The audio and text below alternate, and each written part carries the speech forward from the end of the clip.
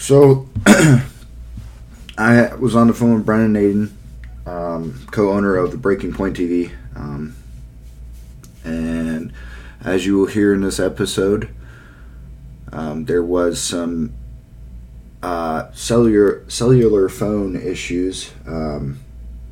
He had some issues with phone service up in Wisconsin, which isn't a big deal. It's not too hard to piece the story together anyways, that he was talking about. So there'll be a little clip and then a jump to where I got him back on the phone. So just bear with it. It is what it is. It's not a big issue. So he did his best to stay in service, but he's using a totally different cellular company than I've ever even heard of. So, it is what it is. Everybody has cell phone issues now and then. So, don't pay attention to the issues too much. They will be very quick. All right, ladies and gentlemen, welcome back to Grindstone Adventures, podcast number 19. Today we have a pretty cool guest on. A few weeks back we had his co-worker, Aaron, on. So a little bit of segue into this. He's the owner of Breaking Point TV, or co-owner of Breaking Point TV. From what Aaron has told me and what I've seen on their show, this is the turkey god right here, one of them. I guess we'll answer that question when we get to the bet later. But his name's Brennen, so we're going to bring him on and see how he's doing today. What's going on, bud? How's it going, Zach? Oh, not too bad. Working my tail off. How about you? Yeah. Oh, just sitting in, trying to sit in the AC. I had to step outside to hop on the podcast here because my reception's shitty, but trying to hide from this hot, humid weather this week. Yeah, I'm sure all those storms coming through. It's humid as hell right now. Oh, yeah. Yeah, we've been getting dumped on with rain and some pretty good storms here the last few days. And the sun's out today, and it's in the 90s and hot and humid. Now, as much as that sucks for you and, people out in it, it's probably good for the food plots right now, though. Oh, yeah. Yeah, the crops are definitely going to be taking off this week. Especially all the rain and then the humidity coming in, it should really get stuff popping.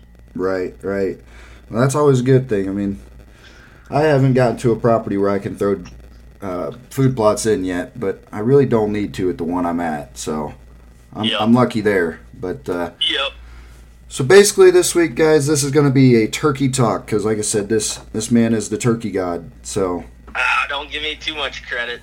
Well, let's figure this out, because I don't know if you listened to the podcast with Aaron. He briefly talked about the bet between you and Mike when you guys were in college over the half barrel of beer. So who won?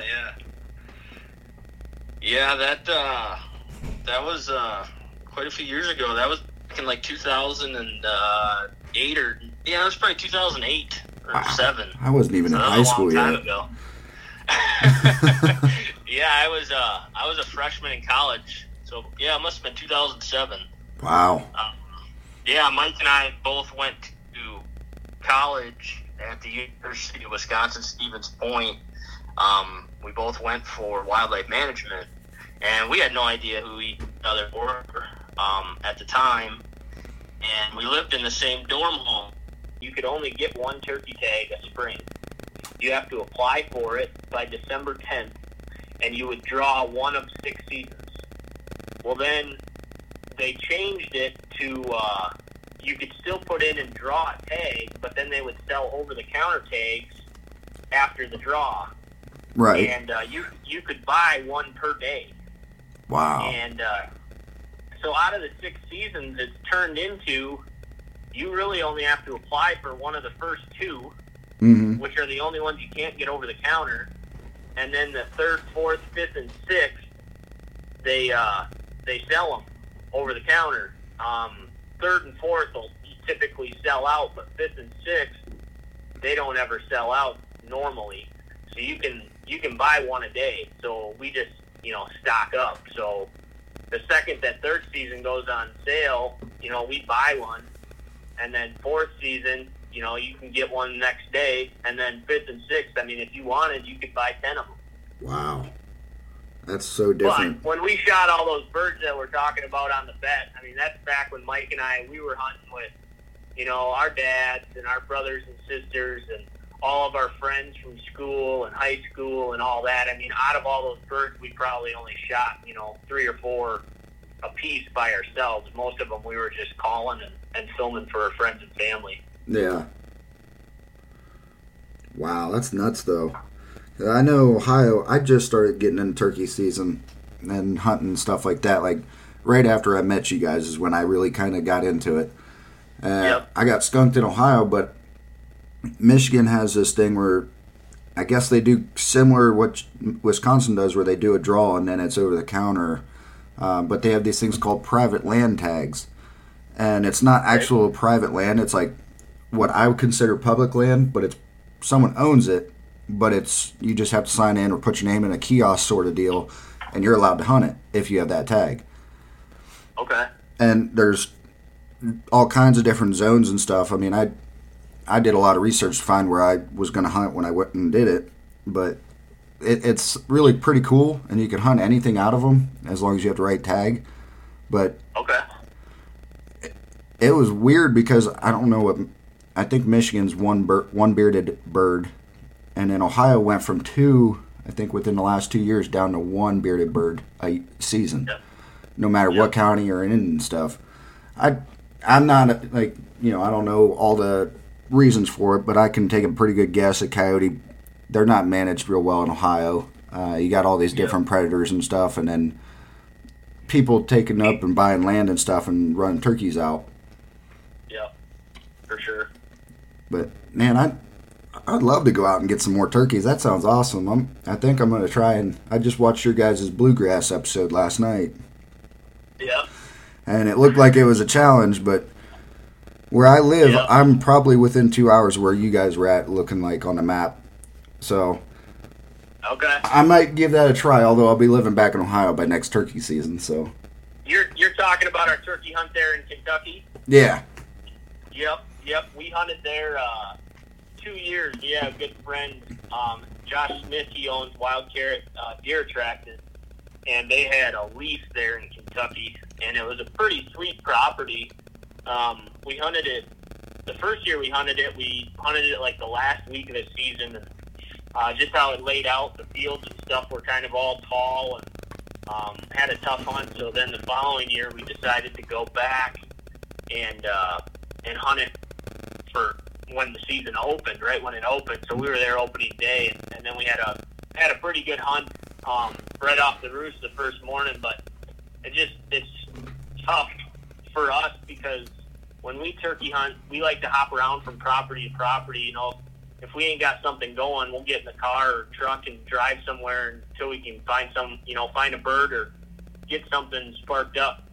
Right. But like down there, you're stuck to. I can't remember how big that property was. It might have been 120 or 200 acres or something. But you're there. I mean, that's the only place we had to hunt. And if there ain't anything going on, you're just sitting there twiddling your thumbs. You know what I mean? Yep. Yeah, that was kind of one of the issues I ran into in Michigan. I had 4 of those little properties picked out to go that were within driving range of my buddy's house so I could stay for free and save some money. And it was just difficult to try and get any decoys out because they weren't going to be seen by any turkeys at all because they would just hide in the weeds. So exactly. My buddy and me, we ended up seeing a bunch of birds in a plowed field, but it was in a property next to one of the ones we were allowed to hunt. So until like the day before my last hunt, we didn't even go talk to the landowner. And then all of a sudden I got a wild hair up my ass, and I went and I knocked on their door to the owner of the plowed field and got permission to hunt it.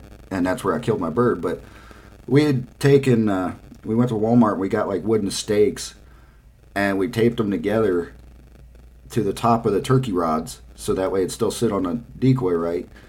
So that they'd sit above the weeds and stuff. And I was like, I don't know if that'll work. I don't know if turkeys understand how tall they are and if that's going to look weird to them or not. Yeah. But so that kind of makes it difficult, but you know, I've gotten a lot of tips from watching Waddell and Bone Collector and Watching your guys' turkey seasons has actually given me a lot of information and stuff, but I'm still a rookie, so that's kind of what this episode's going to be about. That's part of turkey hunting, though. It's never the same way twice. It's constantly failing and adapting and learning what works, what doesn't work, and that's what makes it fun. Anyone that asks me about turkey hunting, that's what I tell them is turkey hunting can be the easiest sport, and it can make you just pissed. Like, it can be extremely good and easy one day, and then the next day it's just nothing's going on, and you just want to quit. Right. But when it works, it's freaking awesome. And that's how most people, I feel like, get hooked on it, is at a young age they have one of those textbook hunts and get a taste of what it's like when it's good.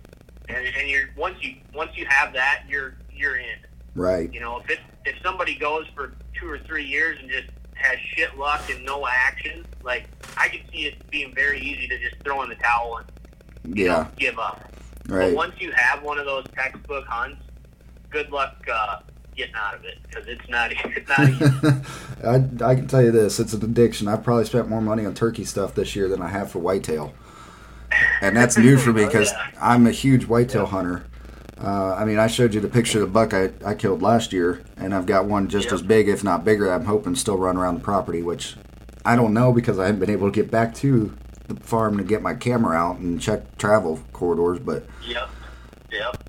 I'm hooked on turkey hunting. Like, the first experience I had, which will be out on my first episode on YouTube, I didn't kill anything, but like, it was the first time like I was within 100 yards and my buddy's dad was calling, and I could hear the turkey rumbling as he's gobbling back to us, and it was a crazy feeling. And then I get up to Michigan in the first 2 days, all day long. I seen turkeys here and there, mainly on properties I can't hunt, and then I'm not getting anywhere close, can't get a shot, having trouble getting them to talk to me.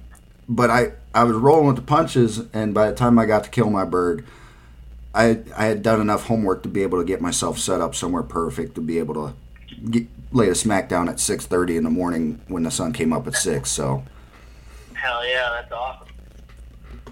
He's nothing big like you guys shoot. He had a 4.5-inch beard and he was a Jake, but man, I couldn't have been more excited. But yeah, that's kind of what this whole episode's going to be about, is trying to make it an informational episode in case there's people that listen to my podcast that don't know jack about turkey hunting like me. We can learn from you guys. Yeah, I can tell you what I know, but I can tell you that a lot of what we do is just trial and error and a lot of failure, and just keep rolling until it aligns. Right. So basically, speak on how they all eat the same. How do you like to cook your bird? What's your favorite way of cooking turkey? My favorite way is probably the only thing I take off of turkeys is the breast. I've tried, about every part of, I've had the thighs and this and that, and there is just, I cannot find a way to make the thighs taste good. They are like chewing on rubber. Really? And so when I shoot a turkey, the only meat I'm taking off it is the breast. So Okay. And my favorite way to cook them is I like to do nuggets. So I will just strip them into small pieces and put some kind of breading on them, and then I'll throw them in a deep fryer and fry them until they're crispy when they float. And I like nuggets. Another way to do it is do almost like chicken tenders, do turkey tenders, and lather them up with barbecue sauce and throw them on the grill. If we shoot a bunch of them, in a short time span, Mike's dad has everything from the grocery store, so he can actually grind and make burger and all that stuff. So we will occasionally do a big batch of turkey burger. Turkey burgers are good. From that, you can also do, tacos. You can do meatballs. Right. There's a lot of ways you can prepare it, but if I had to pick one way, I would definitely do nuggets. Yeah. So you only take the breasts off. I took the breast and the legs off mine this year.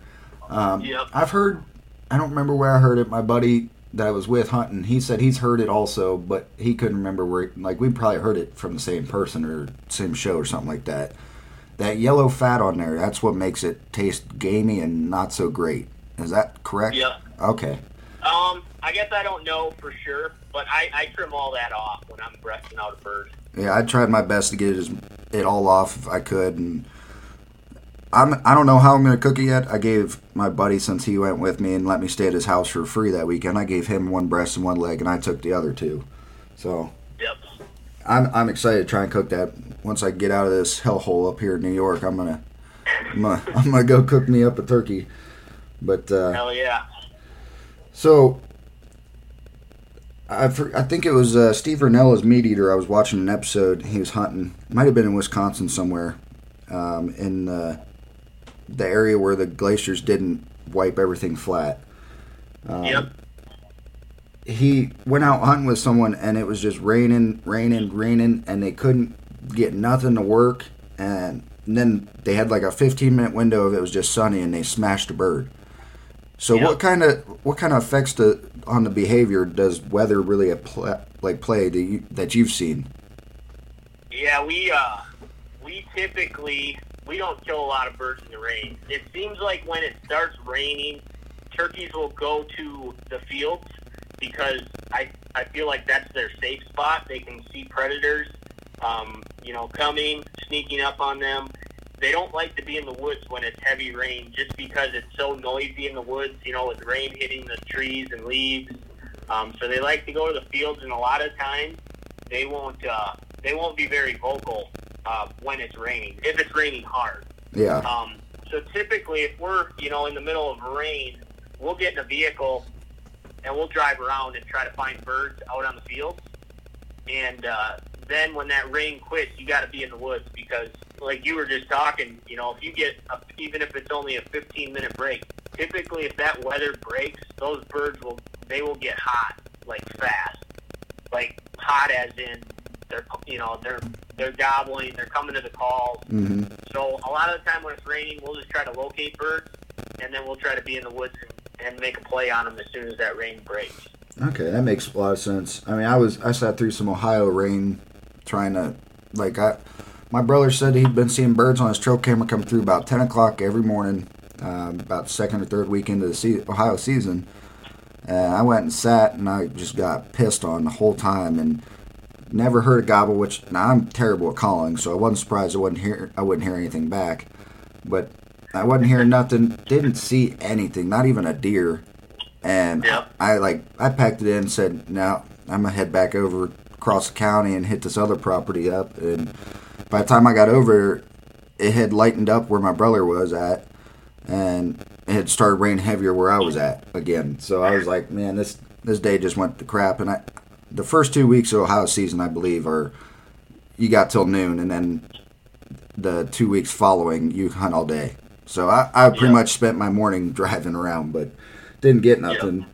And then when I was in Michigan, the weather was beautiful every single day. Like, I think it hit 80 degrees one day. So yep.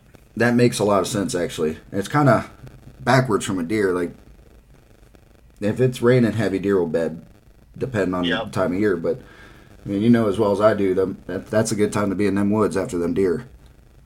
Yep, for sure. And another reason the birds like to go out in the fields when it's raining is, bugs and worms and all of that, when it's raining, are coming out of the ground because the ground gets saturated. Right. So it's kind of easy food for them. That's just something that we've kind of noticed over the years is when it's raining substantially, most of the time the turkeys will head to the fields. That's a good note to make. I'm going to keep that one in mind for sure because, I mean, I used to call myself, me and my dad, we used to call each other fair weather hunters. Because when it gets, I don't have like great hunting clothes for the wintertime that are camo, so it's kind of hard to, go out there and sit because all I got is bright tan Carhartts. So the blistering cold kind of sucks, which I'm solving that issue this summer actually. I didn't have to worry about it last year killing my buck in October, so So basically, my next question is probably going to be a difficult one to answer over the phone. But I have a regular box call that you pivot and it yelps, and then I have the slate call, and I have 2 diaphragm calls, and I suck at the diaphragm calls. It's just going to take me a long time to practice to get them right. But I also have a push-pull yelp box, and that seems to be the only thing I've gotten any turkey to gobble back at me. So when I know you can shock gobble sometimes, and once you get a bird located, how do you go about like calling to them, and like depending on can you like tell a pitch difference or how hard they hit or how fast they respond to what you need to respond with to them, or is it's all the same, just different fluctuation of how fast or how soft or how loud you do it?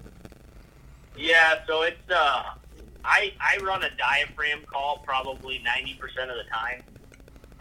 And I taught myself on how to run one way back before I could even hunt. I bought a diaphragm call. I think it was an HS Strut, probably a $4 call from Walmart. It actually sounds like one of the ones I got. It was like a beginner call. And when I bought that call, there was a little like pamphlet, like a how-to pamphlet with it that told you, it was like how to run a diaphragm call for dummies, pretty much. And it had like 4 or 5 steps of directions on it, like, how to put it in your mouth and how to apply pressure to the reeds with your tongue and how to blow air and kind of the noises to make. And believe it or not, that's kind of how I learned how to use a diaphragm. And then I think a big part of running a diaphragm is just being around turkeys, hearing real hens in the woods, hearing how they communicate, how they, kind of the cadences that they use, cutting and cackling and yelping. And and to be honest, I'll go on YouTube and I'll watch like turkey calling competitions, like NWTF turkey calling competitions, and I will just sit there and try to mimic what those guys are doing, because they're calling. I'm not that great of a caller. I'm decent, but if you want to ever feel bad about your calling, just go on YouTube and search NWTF turkey calling competitions, because those guys are absolutely insane. But I found that the best way to improve on your calling is just listen to people that are good at it and try to mirror what they're doing. Okay. But as far as the other calls, I do carry a box call. I don't use it a ton, but I like to have it in my vet for days when it's windy, just because I feel like you can reach out a lot further, where your diaphragm can't carry as far in the wind.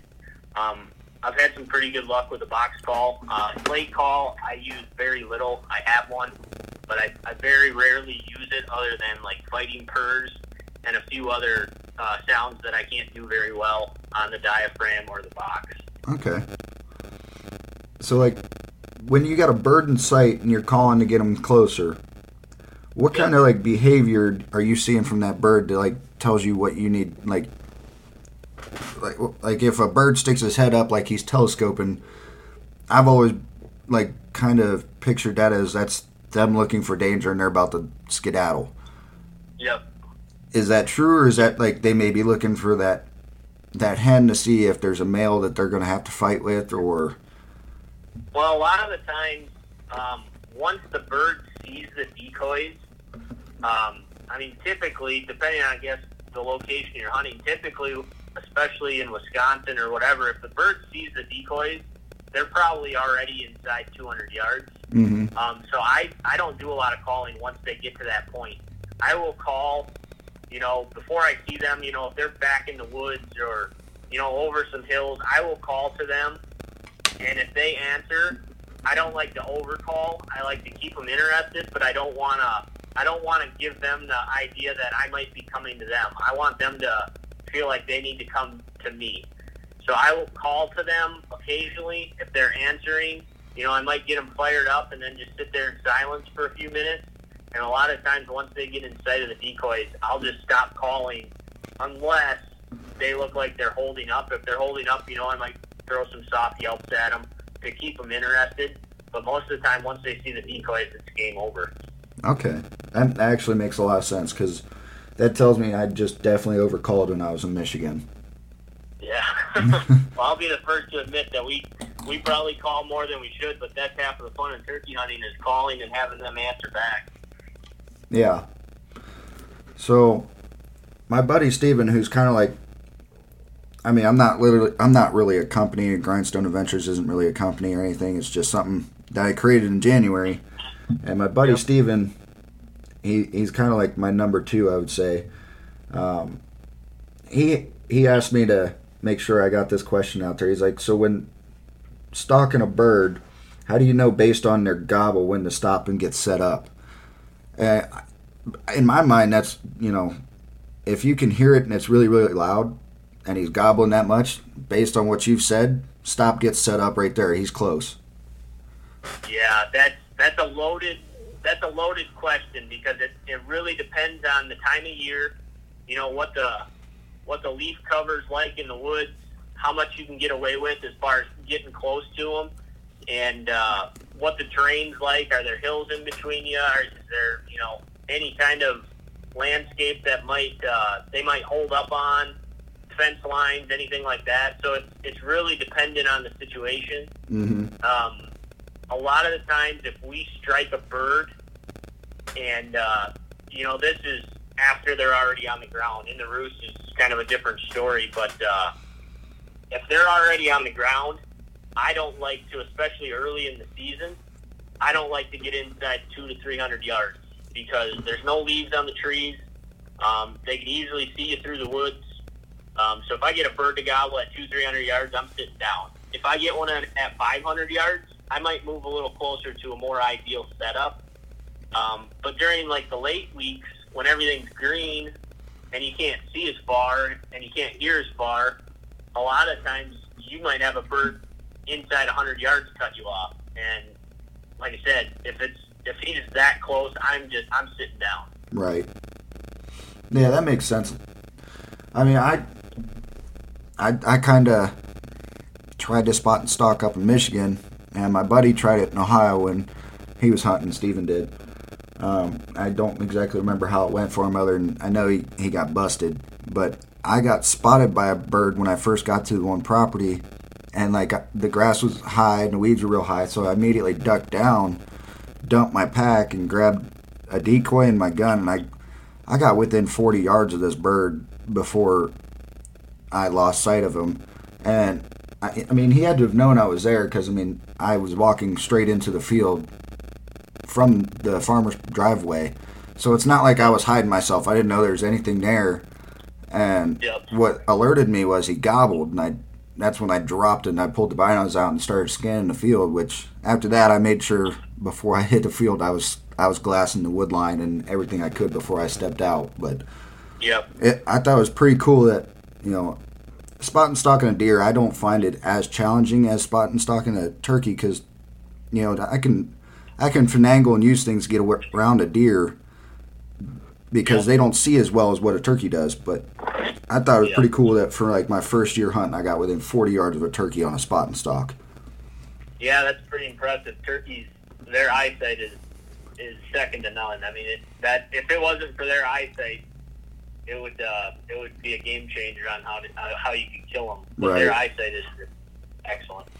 Yeah, I mean, a lot of what made it easier for me to get up on that turkey also made it hard to know if I was within shooting range or if the bird was closer, because he couldn't see me and I couldn't see him for a lot of it. Yep. But yeah, that was really fun. So for sure, you guys have a couple different decoys and setups and stuff what you use. I know when we were in Columbus, you guys had that hard hat with the decoy on it. Yep. What led you guys to that, and how well does that work for you? We call that the Dominator 5000, and essentially it's we took a strutter decoy. This was Mike's idea back in the day. Took a strutter decoy and kind of cut it up and wired it to a hard hat. And we don't use that until typically the last couple of weeks of season when everything's really green.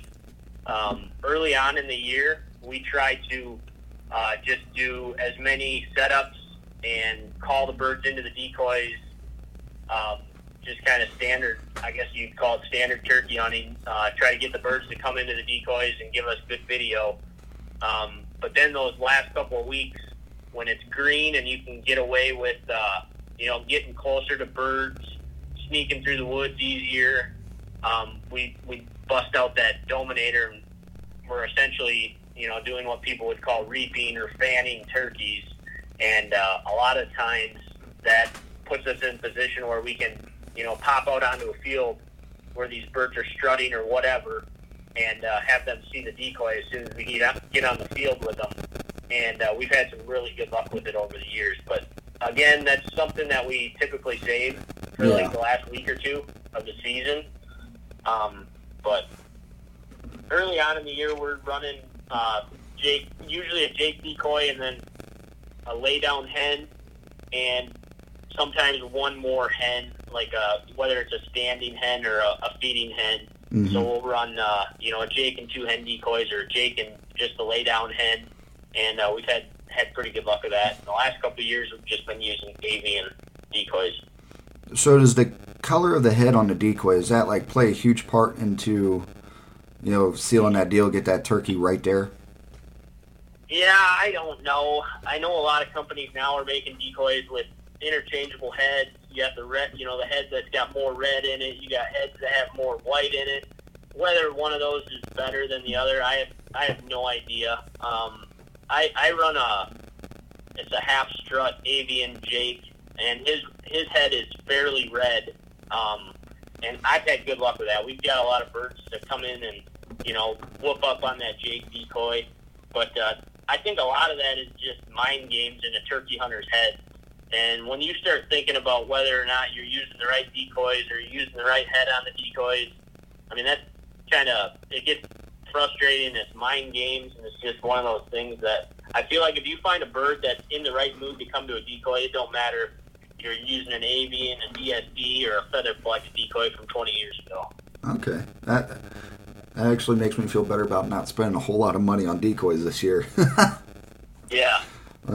My buddy has 2 foam ones.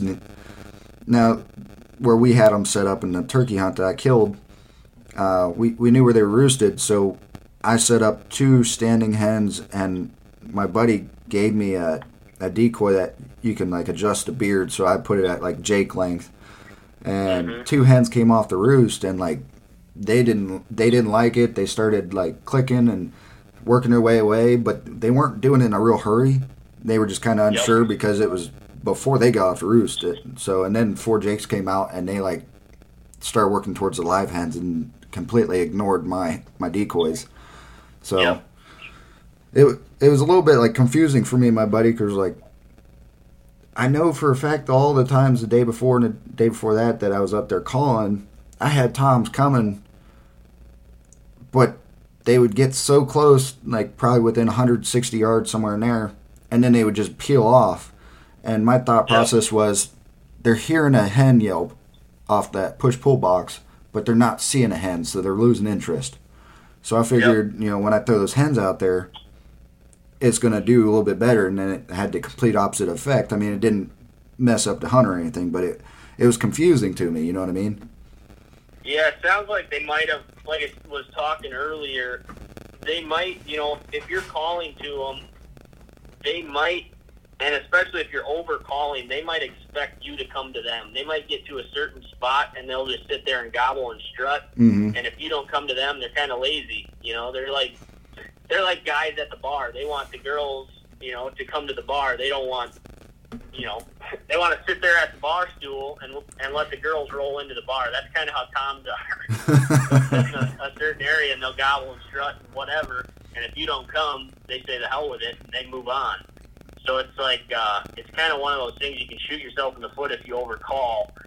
Sometimes it's more effective to get them interested and then just go silent on them and make them come looking for you. Yeah, I know that specific spot. So that Friday, that Saturday, I called quite a bit throughout the day, different times whenever I seen turkeys, or that Friday and Saturday. And then that Sunday when we got set up in the morning, on the plowed field, I didn't call at all. I just sat there quietly and waited, hoping that they'd come off the roost in front of me, and they did, and I still didn't have to call. Yep. But I'm wondering if they didn't like get used to that call and be like, all right, we're not going to go anywhere near that side of the field because we've been hearing the same noise for 2 days straight over there. Yep. And there's a pretty good chance of that happening too. Yeah, for sure. Well, at least I'm learning something there.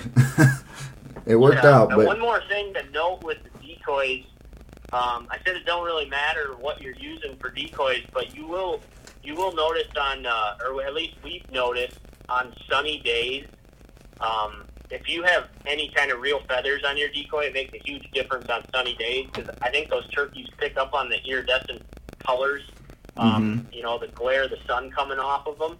Oh, so yeah. If you have real feathers, like, I feel like the detail on your decoys is far more important on sunny days than it is on an overcast day because they pick up on that, the shine of the iridescence on the feathers. So we do have decoys that have real feathers on them, and those are typically the ones that we try to use on, sunny days. Right. That makes a lot of sense, actually. So for my buddy Lane, you remember Lane? He was the shorter guy. Yep. Yeah. So for him, he's probably going to want to know: do you guys sell the Dominator? Do you guys sell them out? No, you just made don't. one. We've had a lot of people ask us that. Yeah, that I could see him using it, and I could also see him getting a little tipsy and wearing it around the bar.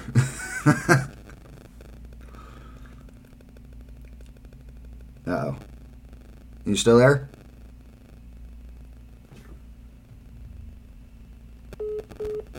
We have lost him again. Bear with us for a second. Yeah, well, I heard about how you don't sell it and stuff, and yeah, so okay. Yeah, my buddy, he'd probably wear it around a bar if he got drunk enough. He really liked that thing. He thought it was cool. Yeah, no, that was Mike's baby. About, I don't know, must have been 5 or 6 years ago. We were back at turkey camp one night after hunting, and Mike's like, I got an idea. And he busted out a Sawzall and took a strutter decoy and just started cutting it up and wiring it to a hard hat, and the Dominator 5000 was born. Well, if my buddy is interested in whenever I move on to another job, I will gladly give him my hard hat to try it. Yep, no, we've got quite a few of those things, and we kind of are always thinking of ways to make them better, make them lighter. And yeah, they've been pretty good to us. We've had some really good hunts with them. So what gave you guys the idea to start using fishing line with decoys? So we came across a decoy. It's called a spin and strut.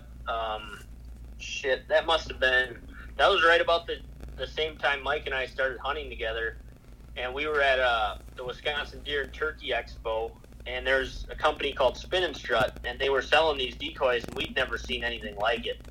And what it was is a strutting jake decoy that you could run on fishing line, and when you'd run that fishing line back to your tree wherever you're sitting, and when you pull that string, that turkey turns, does like a half turn, and as it turns, it goes in and out of strut. And we were just like, oh my God, we need this. And so we bought a couple of them, and we just had tremendous luck with it.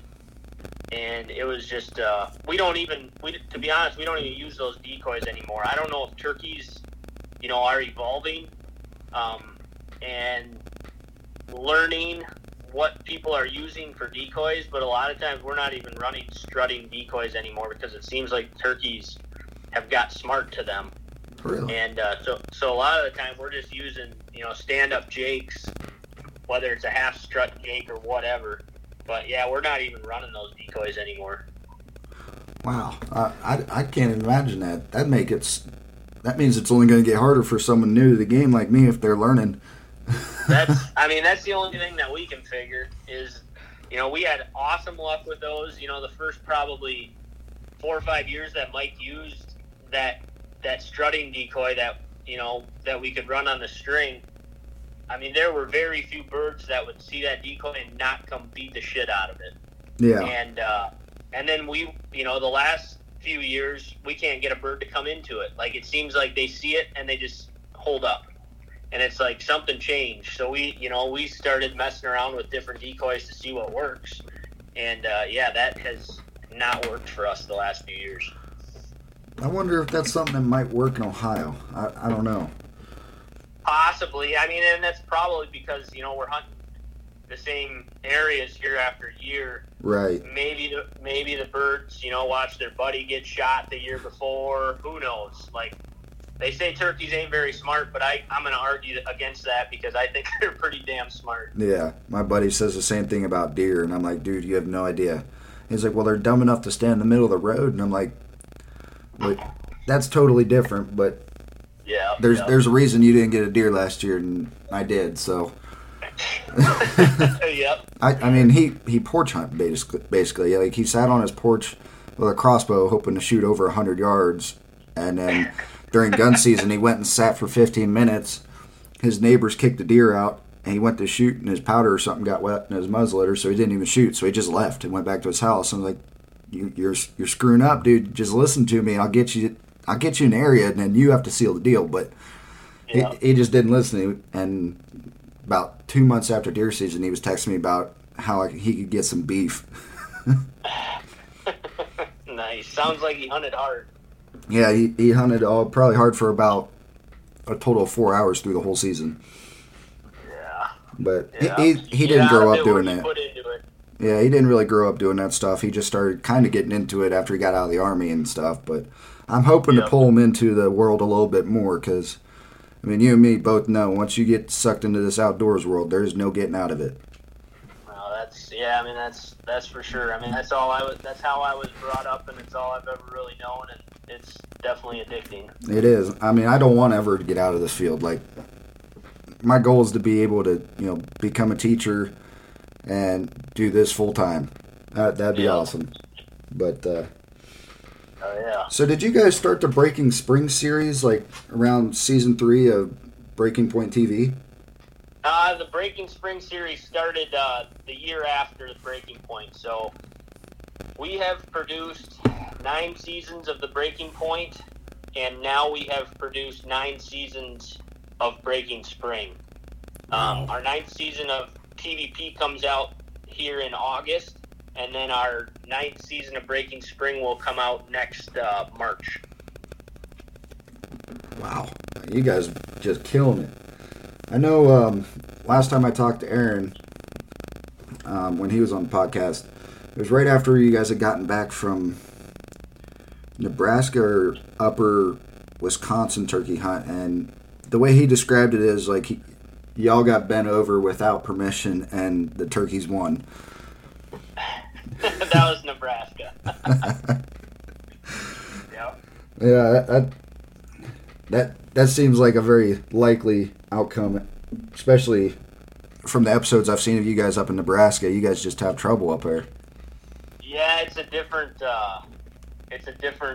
type of turkey hunting. We went, actually, probably 5 years ago, we were bow hunting turkeys in Nebraska, and the only reason we go to Nebraska is because it starts like 2 or 3 weeks earlier than Iowa or Wisconsin. Mm-hmm. So we kind of get you know how it is. You come out of the winter and you're just excited to get back out in the woods. Right. And every year we think it's going to be different. Oh, let's go to Nebraska. It'll be good this year. Every year we just get our ass kicked. So like 5 years ago, I made a pact with my buddy that we weren't ever going back to Nebraska to bow hunt turkeys. And we held to it until this year. And we had our good buddy Jake Mansell. He is sales and marketing with HHA. They make bow sights that we use. Okay. And he said, hey, you guys want to go to Nebraska and hunt turkeys with a bow? And we're like, yeah, we'll go. And same results. We went over there. Jake ended up shooting a bird, but all in all, we got our ass kicked. It was tough. I mean, we were hunting, flocked up birds, groups of 100 birds. There might only be 1 or 2 strutters or 1 or 2 toms in the whole group. The rest are hens and jakes, and it was just tough. We couldn't get them to come to the call. We couldn't get them to decoy, and that was that was how it went in Nebraska. It was a very humbling hunt because you're seeing that many birds and you just can't get them killed. Right. It gets pretty frustrating pretty fast. Oh, I believe it. Yeah, that's. I mean, I don't want to say I hope I get skunked like that and stuff, but you know what? I hope I get to experience seeing like stuff like that and feel confident enough one day to even take my bow out after a turkey. Yeah, it's tough. I mean, I didn't even touch my bow that whole trip. I was running the camera, and it's one of those things. I like to, turkey hunting. It can be easy at times, but it can also be extremely hard. And when I get a bird to come into the decoys, I don't want them to leave the decoys. And there's a lot that can go wrong when you're bow hunting them. Mm-hmm. I'd rather just shoot them in the face with a shotgun and be done with it. Yep. I mean, I'm going to try to get good enough to at least give it an attempt one year to go bow hunt with a turkey, or go turkey hunt with a bow. But yeah, it seems to make a lot more sense to, especially if you're hunting for turkey meat only, to just throw that 3-inch shot shell at them. Oh, for sure. Yeah, I mean, it's one of those things. Some people like them bow hunting them, and I'm not one of those people. Yeah. Like, it's one of those things that I wanted to do it, kind of check it off my list. Yeah, I shot a turkey with a bow, and then go right back to the shotgun. I just don't. It's not as. I don't know. It's just a different feeling when you shoot them with a bow, and they don't die instantly. Like, you might get one to flop in the decoys, but a lot of times they run off and tip over, or they fly and die, and it's just, there's so many things that can go wrong, and so many ways you can lose that bird, even if you put a great shot on it. Yeah. I just want to put a bead on his head and blow his beak sideways and be done. I agree. There's a lot less stress when you know they're down and they're dead right there. Exactly. I know. I learned something firsthand when I killed my bird. I shot him at 36 yards. He was walking away from me. He wasn't strutting, so his head was up, and I hit him. And like me and my buddy celebrated, and then I hopped up and ran over there. And I didn't step on his head or his neck or anything to make sure. I called my dad, and I was on the phone talking to my dad all excited and stuff, and that little bastard decided he wasn't dead yet, and he got up and tried to run away, but I only found 2 holes in him the entire time I butchered him. 2 holes. One was in his neck, one was in his back. So I probably got really lucky that he got stuck in the mud, or I hit his spine and he couldn't fly. Because I immediately handed the phone to my buddy, and I walked over there and threw another shell straight through his face and blew half his face off. I have a funny story about that. So my dad, like I said, this was probably back in the early 90s. And this was back in Wisconsin during that time. You still had to wrap a tag around their leg when you shot them. Yeah. So my dad shoots a bird off the roost. Bird comes into the decoys. My dad shoots him. He doesn't even flop. He just stone dead laying on the ground. So my dad goes out there, and he tags him. And he turns around, he sets his gun down, and he starts taking his decoys down. I'll be damned, that bird got up and ran and flew away with his tag on him. But like you said, the bird fell. It sounds like yours was flopping, but like my dad's, he shot him and the bird didn't even flop. He just tipped over. And I mean, whether they're flopping or not, it always pays to go out there and stand on their neck or snap their neck. Yeah. Because those birds do some crazy shit. I learned that for the next time, because I'll tell you what, that I'm standing with my buddy on the phone with my dad, all excited, and all of a sudden I just hear like flap, flap, and I turn around and look, and he's sprinting and got stuck in a mud puddle. Yeah. And I was like, oh, no, you don't. I handed the phone off to my buddy, slammed the shell in, and I came up. I should have just stepped on his neck since he was stuck. I should have stepped on his neck to begin with.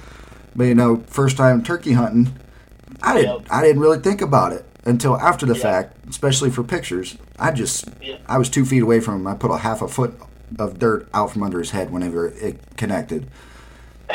Go to the Instagram page when you get a chance, and you could see it in the picture. Like, I just destroyed his head. But nice. I learned my lesson. I mean, it was, it makes for a great story, but I ain't always trying to like freak out like that at the last second, because I mean, I worked my tail off to get that bird, and then to have him try and run away like that, I wasn't having it. Yep, no, I hear you. No matter what, always stand on their neck. Yeah, I'll definitely be doing that from here out, and it's a lot more ethical in my wallet because turkey shells have been outrageous this year, at least down in Ohio. Yeah, that's everywhere, everything. Yep. But yeah, that was a fun experience. So I asked Aaron this. I got to ask you this too. So now I've seen you've gone pronghorn hunting, right? Yep. You've gone out west elk hunt, right? I haven't personally hunted for elk, but I've filmed elk hunts. Yes. What was it you guys flew out west for here not too long ago? Were you out there grizzly hunting or something? Aaron and I went out to Idaho on a spring bear hunt here. Okay. When was that? That was in first week in May. Yeah. So you've got the experience hunting or be on hunts for a lot of different animals.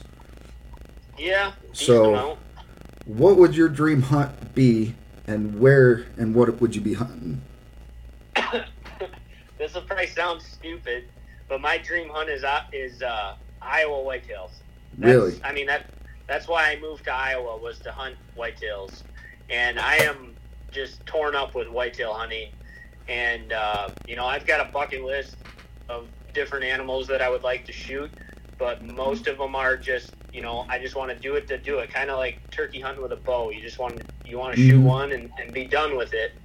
And I've got a bucket list like I'm sure a lot of people listening do, and I'd like to kill an elk, I'd like to kill a moose, I'd like to kill a caribou, but if I had to pick a dream hunt, it would be Iowa whitetails. And I don't blame you, honestly. I've seen pictures of those Iowa whitetails, and if I could afford the lottery, I would definitely throw some money in there and try and get it. But I ain't got that money for that right now, because if I did, I'd be throwing it in Kansas also. Yep, Kansas is another one that's pretty high on the list. Yeah. I'd say I've been watching a lot of Steve Rinella at work because of how the job sets up. There's a lot of downtime in between what we do, and I think I've gone through. I'm on season 5, since we've been up here, and I've just been watching every single day up there. And like he goes and hunts everything and everything. It makes it suck whenever at the end of the episode he's out there cooking up the food and I'm stuck at work starving. But yeah, I think my dream hunt, it's been this way for a long time, even before I started watching a lot of outdoor shows, is I want to go out west to Colorado, do an over-the-counter bow hunt for a bull elk. And I think whether I get one or not, it's going to be an awesome experience. Yep. We did that 2 years ago. Mike had a tag, and his cousin had a tag, and we did just that. It was Colorado public land elk hunting in September with a bow, and I was just filming, but it was definitely an experience. We ended up, none of us knew anything about elk hunting, so we just kind of flew by the seat of our pants, and his cousin ended up shooting a really nice 7x6 bull on like day 2 or 3 of the trip. And then I think there was a lot of luck involved. I mean, we worked our asses off to make it happen, but it was definitely an experience. It was I don't know how else to say it other than it was an experience, and we worked our asses off. Yeah, my buddy Lane I talked about earlier, he actually got to go do a over-the-counter Colorado elk hunt. He said he didn't see anything, but him and his brother drove out from Ohio and went and did that, and I think they said they were in he said that they were in the desert, so I don't want to say he was in the northwest part of the state. I want to say he was in probably southwest part of the state.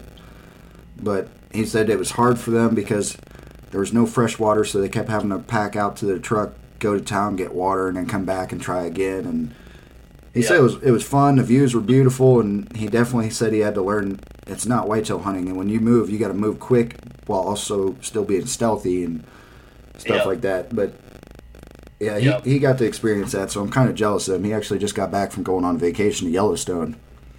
Nice. But, we'll finish up on this last question. It seems appropriate after spending a couple hours with you guys at the bar that night. Yeah. So which one's more important? The coffee before the hunt or the cold beer after the hunt? Oof. That's not a. I don't even know if I have an answer for that. I'm probably the biggest coffee drinker out of anyone on our crew. Aaron will mix creamer in his, and Mike will drink coffee sometimes. But like I live and die by a cup of coffee. Like if I don't drink half a pot in the morning, I'm grumpy. So I mean, I could probably live without the beer after the hunt. If I had to pick, I'd probably go coffee being more important, but don't take away my beer either, please. Oh, well, I threw an idea to Aaron in a text message.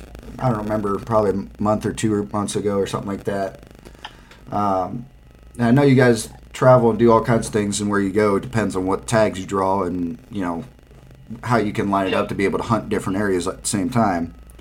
Yep. So if you guys are looking for a public land whitetail challenge that if you connect, you're going to hit a monster, I've got a place for you. You got a place to stay. I'll even buy the beer and cook.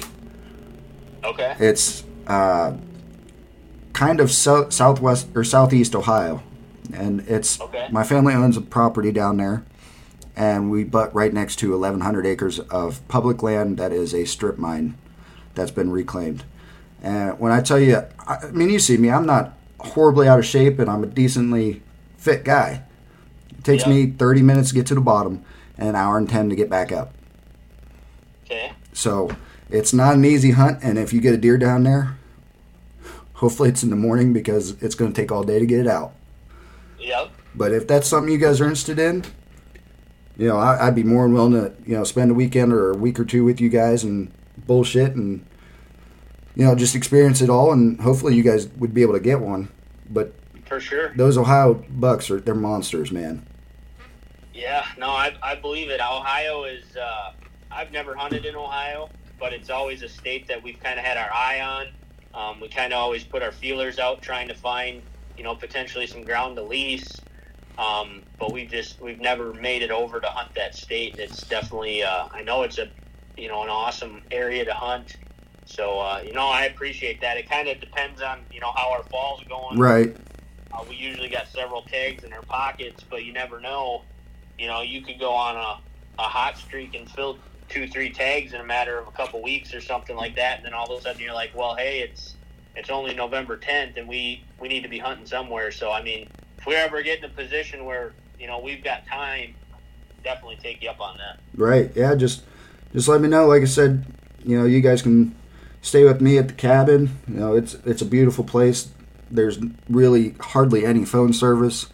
We got plenty of cards to play down there, table, little cabin set up and shit, but it's a beautiful area. The strip mine's been reclaimed for longer than I've been alive. So it's thick, it's hilly, it's it's shelved, so it's like 4 different sets of shelves, I think, all the way to the bottom.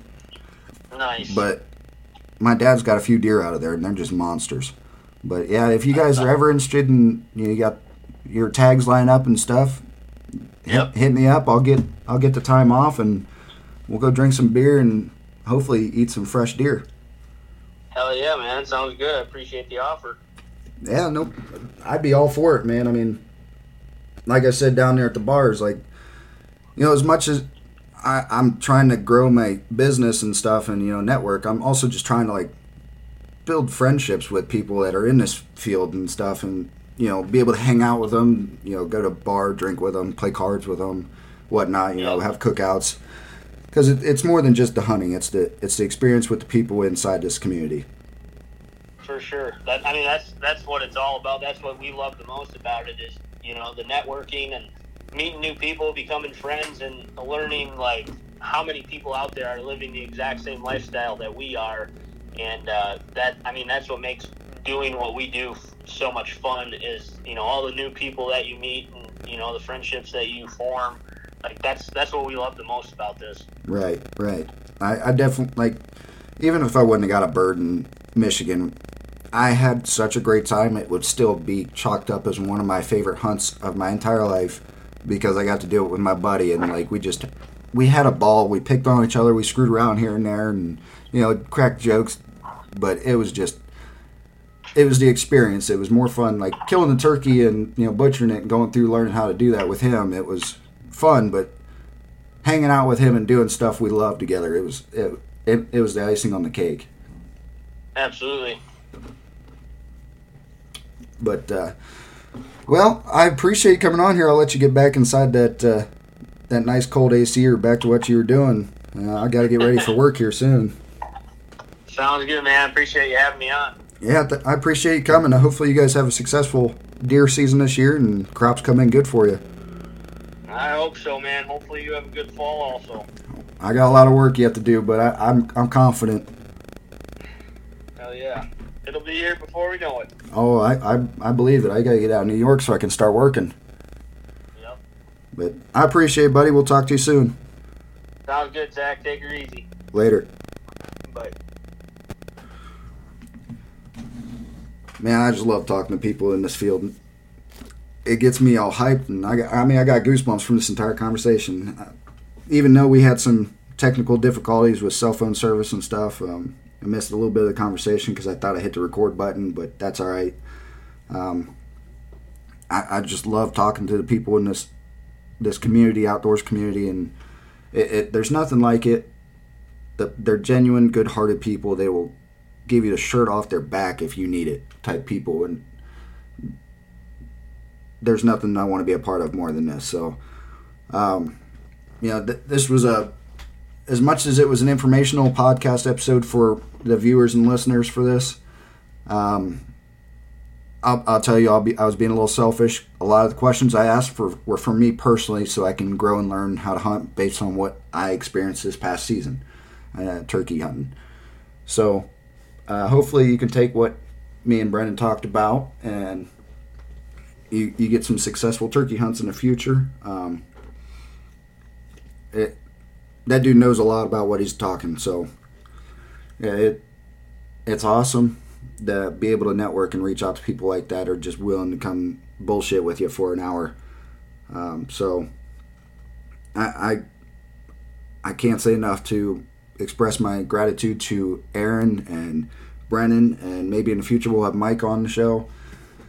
I've not met Mike, but I've watched a lot of episodes with him in it, and just telling from personality of Aaron and Brennen, Mike's a cool dude. He's going to be, just the same way, down to earth, loves the outdoors, talking outdoors, stuff like that. So, with that, go out and live your life. Go do what makes you happy. Have fun with what you're doing. Live your life to the fullest. You only get one life at it, one crack. No one comes out alive. So go do what you do and have fun with it. Don't have any 0 days. It's do something every day, small, towards your goals. And one day you'll get there. No telling how soon or how far, but you'll get there. So with that, this is episode 19 of Grindstone Adventures. I'm your host, Zach Fear, and we have Brennen Nading on the show from Breaking Point TV. And I'm out.